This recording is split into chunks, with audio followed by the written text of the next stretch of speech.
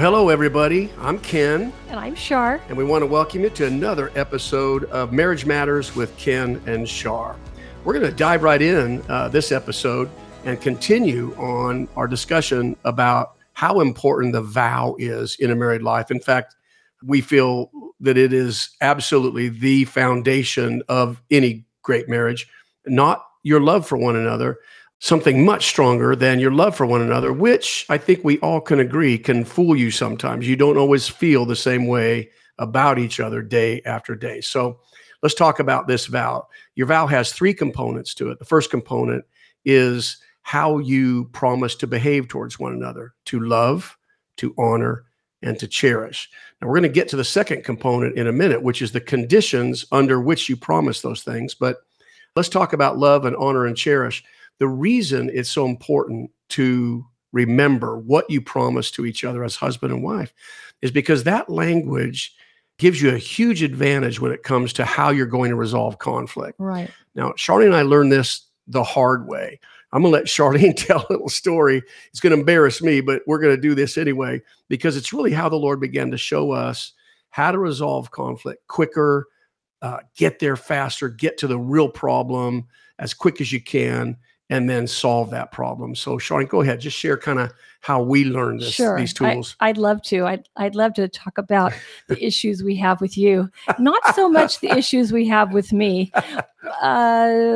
Sometimes okay, but not that much. But anyway, since Kenny was in full-time ministry for most of our marriage, he had an issue with not coming home on time, and he wouldn't call me.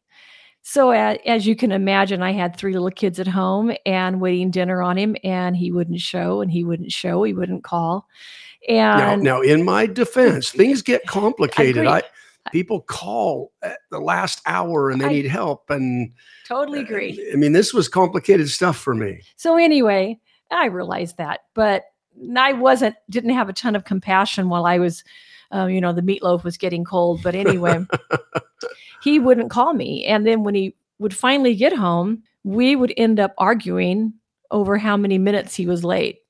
Instead of the real reason is I just felt disrespected. And I didn't feel like he really valued me enough to even take the time to say, I've got to call my wife and just let her know that I'm going to be a little late tonight. And we went year after year after year. Yeah, this was no brief. No, this was a habitual skirmish. thing. Yeah. And I made every excuse in the book. I how busy I am, and this isn't an 8 to 5 job, Charlene.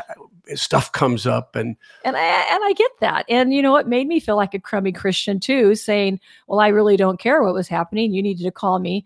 So anyway, we went back and forth. And when we finally realized that it was an area of disrespect, it wasn't an area of how many minutes he was late, then we could better talk about how to resolve this conflict. We just couldn't get resolved. No, we couldn't. It would be something like, you're always late. I said, well, I'm not always late. There was a day 2 weeks ago where I got home at the right time, So we'd argue about the dumbest things, things that weren't the real problem. Right. In fact, they weren't even close to the real problem. The real problem was my lack of willingness, honestly, to make that phone call to communicate with Charlene so she wouldn't worry about me, right? You were right. I was her imagination had me, dead on the road somewhere trying to get home. And the bottom line is this, that it took a long time for me to realize that the issue wasn't that she was just nagging me or that she was impatient or overly needy, right? The issue was I had broken my vow. I had made her feel completely unimportant to me and made her feel disrespected and unloved because I wouldn't even make a phone call. It was terrible. Well, I mean, there's a lot of worse things he could do, but that was a big one for us. So we started getting around the corner when we realized it was a vow issue. Yeah. So, and what happened was what it taught us was, here's what I promise you. I promise you, gang, that every conflict you've ever had as a husband and wife, the reason is because one or both of you have come to feel unloved, undervalued, or disrespected, which is exactly what you promised each other you'd never do. This was hard for me to get a hold of. But when you stop and think about your last argument, somebody was feeling either unloved, disrespected, or undervalued. So here's our point. Why we bring all this up? Here's the tool. Get to the point. Don't argue about how many minutes he was late. Don't argue about he or she left dishes in the sink. Don't argue about that is never the problem. The problem isn't the dishes, the dirty clothes, how much money somebody spent, or me not calling my wife when I was going to be late. The problem is, honey, when that happens, I don't feel loved. I don't feel respected. Now, those words remind me that I made a promise, I made a vow, and now I need to deal with it because I have broken that vow. So it changes the way you argue. It changes everything when you take your vow serious. And remember, I made this massive promise. And when I hear those words, something should signal in your mind, okay, I have to fix this because now I'm making my spouse feel something that I promised I never would. It just gets you to the point faster so you can get around the corner faster. So we don't have to go over did we and waste over. arguing about things that weren't the problem and didn't matter? Right. Sure. Okay. So let's move on now to, in this episode, to the second component of the marriage vow, which is the conditions. So here's what we didn't say when we married our spouse, me or you or anyone. What we didn't say was, I promise to love you, honor you, and cherish you when it's convenient. We didn't say that. We didn't say when you deserve it. We didn't say until something better comes along. We didn't say, I promise to love you, honor you, and cherish you until I have a really bad day at work, right? Then all bets are off. We didn't say any of that. What we said was, I will love you, honor you, and cherish you for better, for worse, for richer, for poorer, in sickness and in health. Now, that's a poetic way of saying no matter what, which is a crazy promise, right, Charlie? I mean, we were 19 years old. Did I have any idea this massive promise, this oath, this covenant that I was entering into? No, I absolutely didn't. But I spoke those words. One of the greatest, I think, breakthroughs we ever had in our marriage came when we both realized that we had made a big vow and it's time to be a vow keeper. So that includes understanding that anytime we behave in a way that makes our spouse feel unloved, disrespected, or unvalued, I'm a vow breaker, right? So let's talk about better or worse, richer for poor, and sickness and in health. For better or worse would include, Charlotte, we've talked about this. We took a walk a little bit before we sat down to do this episode, and we were talking about how bad some days can get. Well, we're saying it's easy to love and make your spouse feel loved. In the better day? When it's better. When it's better, it's always the better stuff that's fine. It's the worst. The worst. And we were trying to describe to each other what worse looks like. Worse just looks bad. Worse can range from anything from, I just don't feel good today, to, man, I had the worst day ever at work, or I got in an argument on a phone call with my mom or a sister or a brother. Worse can come, you can get laid off unexpectedly, right? Or the promotion that you expected can go to the boss's nephew, right? Right. Well, it's just worse. Yeah. And that means you're in a pretty bad mood. Right. Angry, usually. A lot of self-pity starts setting in. Oh, yeah. And then you bring that home. You bring it home. You walk in the front door, and somehow your worse entitles you. Here's what we have to do business with, gang. It entitles us to break our vow, to speak in a way, operate in a way, and function in a way that denies our spouse the promise that we would love, honor, and cherish. So And again, the bottom line with all three of these, better, worse, richer for poor, sickness and in health, is to resolve that I'm never entitled to behave in a way that makes Charlene feel unloved, disrespected, or undervalued. Not even on my worst day. Now, have I done it? Oh, yeah. And will we continue to do it? Yes, everyone does. Yeah. And it's when I'm not thinking. It's when I don't have and the vow in front of my eyes. when right? you're thinking and you're committed to the Lord, when you know that you have the tendency to go there Sure. on a worse day, Yeah. then that's when you ask the Holy Spirit to say, "Don't let me go there." Yeah. And to make you aware of when you are. Yeah. And I love how the Holy Yeah. Spirit does that. Oh, He convicts you immediately. The more that you ask him, the more that you bring him into these kind of days, say, "Lord showed me." And he does. yeah. Early on in our marriage, I remember 3 little kids and hard days. I think probably the church was going through something difficult. And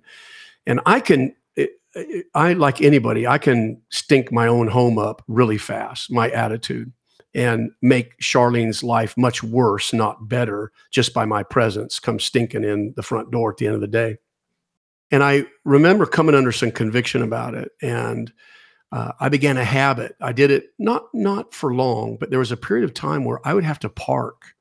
I remember this, Charlene. Mhm. I would park around the corner. I didn't know it at the time. No, I didn't share it, but I was really struggling emotionally. I was in the worst, right? And I wasn't operating well, right?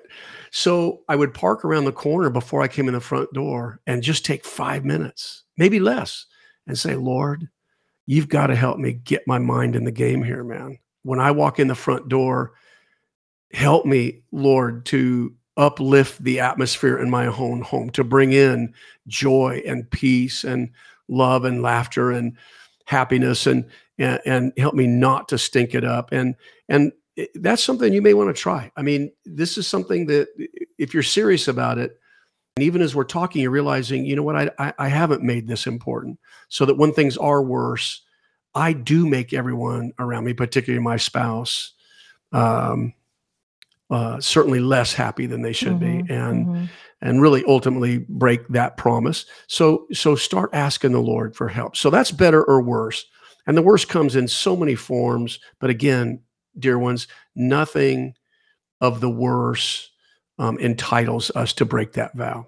Number 2 is richer or poor. Now, Charlie and I both agree that we've seen money issues and money stress in a marriage bring out the absolute worst in people. Wouldn't you say, babe? Yes, a lot of sin goes along with this, is just hiding, lying about what you're doing with your money, feeling accused, A lot of blaming, and it's ugly. Yeah. In a marriage, on both parties. So, when you're rich or when you're feeling good, the richer is it's the pretty great. easy part. It's great. Again, it's the poorer. It's the poorer. When money is tight, it's difficult. Things aren't working out. The stress of that can cause people to become angry. And again, self-pity can set in. When you talk about it, you talk about maybe one of you wants to be on a stricter budget, the other one doesn't. Yeah. And it starts becoming a huge conflict where you can't even talk about money. Yeah. And this richer, poorer thing is I would say, one of the biggest conflicts in marriages today. Well, it probably always has been, but it is a lot today. So much that there's a lot of couples that don't even share with each other the money they make. Sure. They have separate checkbooks. Yeah. They don't have a family account to further the gospel, because two people putting their money together will achieve so much more than just one person. Yeah. So this is a big deal in marriage. And later on, there'll be another episode or more than one that we deal with money in marriage, and we'll have a lot to share. But the bottom line is just going back to the vow. Remember, the vow you specifically promised, and I did to Charlene and she to me, that when money is tight and it is stressful and it's difficult, I will still Mm-hmm. treat you in a way that makes you feel loved Mm-hmm. and respected and valuable to Right. me. So if money is one of those things that is an arena that has you wounding each other and Mm-hmm. hurting each other, Mm-hmm. look, we all need to do business with the Mm-hmm. Lord and say, Lord, look, poor or rich, make me this kind of woman and this kind of Right. man that keeps my vow. Mm-hmm. Hopefully you're seeing, as we take this little deep dive here, how important those sentences were, whether it was 5 years ago Mm-hmm. or 25 years ago when you uttered them before the Lord to each other at your wedding. You were really setting in motion the type of woman or man you're going to be for the next 60 years, right? And then thirdly, there's sickness and in health. And man, if there's a difficult arena, this is it. It is no joke difficult when someone or within a marriage, you or your partner is going through tragically a long, difficult illness. A weekend flu is one thing, Right. but it's not feeling well and dealing with health issues over the long haul that can change the way we behave towards each other. And again, somehow we'll entitle ourselves to treating each other badly with disrespect, without love. Right? Well, and it can be on both parties. Sometimes it's the person that has the sickness Sure. can be mean and cruel because they're frustrated that they have lost an ability to function normally. Yep. And then the other person that is having to take care of the person or have to listen to them. That's difficult too. All sorts of attitudes creep in. You bet. I feel like they creep in. Yeah. Self-pity, especially in a long illness. Yeah. Both people can feel self-pity. Yeah, we can illustrate this. It was a few years ago now, maybe 4 or 5 years ago. 4 years ago that Charlene went through an extended health issue that was it was months long. It was months long, and it was devastating. And we knew what caused it, but we didn't know how to get out of it. Yeah. And it left me feeling extremely depressed and anxious and sick. Yeah. Inability to sleep and to eat, and really not getting any help from doctors. And we were left to battle this on our own. Yeah, that was one of the hard parts is you're waiting for the right prescription, the right pill or something to get a break, but nothing, there wasn't anything. And so we knew pretty early on that we were on our own and that Jesus was going to have to see us through this. Right. And you know what? It didn't come overnight, but it was advancing. And a lot of it was our marriage, the strength of our marriage that kept Kenny encouraged to encourage me because I was getting so depressed and not understanding what I was going through. Right. And him just praying over me, being there, uplifting me. And I knew he was scared too. We were both scared. And we both grew tired. We were exhausted months fighting it. And I have to say, hon, Shawnee's attitude never grew sour. She never got sharp with me, but though I know she was exasperated and worn out and worried and fearful. But she never made me feel disrespected or unloved through the process, right? Through this long haul. And I don't think I did either. I mean, No, he was actually my strength. And I share now as I look back, I don't think I would have made it through it to come back to full me and full health without him. I really didn't, because like I said, the doctors weren't helping at all. And he was my strength. He truly was my strength. And I think what the Lord showed me was so cool is the verse in Ecclesiastes that 2 are better than 1. Oh yeah. And well, we learned it during that time. We learned it. And it wasn't, really, we're both very human, and we're not sharing this story to make you think we're anything but, and flawed in many ways. But we did learn that even in a dark, and we call this our dark and holy thing, this was the toughest months really of our life. Wouldn't you say, babe? Well, it was, because it affected my health. Yeah. So it was a scary thing. And it didn't feel like there was an end. We just No. didn't know what was around the corner. Yeah.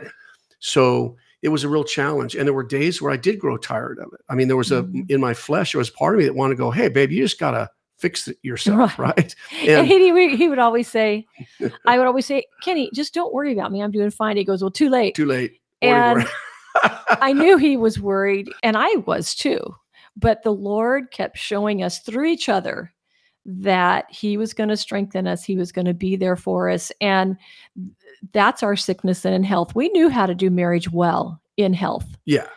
Did we know how to do it? Did we know how to do marriage, in love, honor, and respect in sickness? We didn't. But you know what? We learned. We learned. Yeah. And it was an awesome time in our marriage. And I'm so thankful to the Lord we went through it.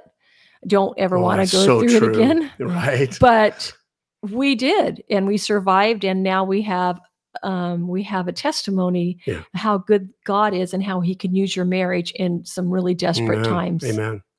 All right, let's wrap this thing up and get a bow on it. So here's the bottom line for this episode. Again, these are the conditions that we attach to this great promise. We did not say when convenient, if I feel like it, when you deserve it. We are never, and here's your bottom line again, we're never entitled to break that vow. And when we do, we have to do business. We have to acknowledge our failure, accept responsibility, apologize, and then course correct and get back on it as a vow keeper. I've had to do this. Sean's had to do that course correct many times. We all will have to do that because in the middle of it being worse, in the middle of it being when we're poorer, and was plenty of that, and in health issues when there's sickness, we've had to learn we can keep our vow. Guys, you can even in those times when it's worse, when you're poor, when somebody is sick. That's where your vow should become so real to you. And that's our prayer for you, is that you visit that vow every day so that no matter what is going on in your life, you're on it. You are being what you said you'd be. Marriage really, when you stop and think about it, isn't that complicated. It's doing what you said you'd do, gang. You said, I love you, I'll honor you, and I'll cherish you for better, for worse, for richer, for poor, in sickness and in health, no matter what. And you guys can do that. We're excited to be sharing these things with you. Our next episode, we'll be getting into, okay, so for how long? For a day, for a week, while it's convenient. So we'll be talking about that.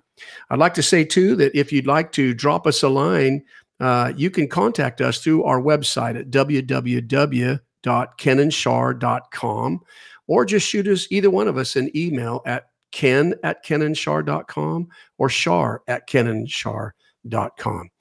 Well, honey, we wrapped up another one. Sounds good. It's great being with you guys. It is. We love it. And God bless you. Until next time.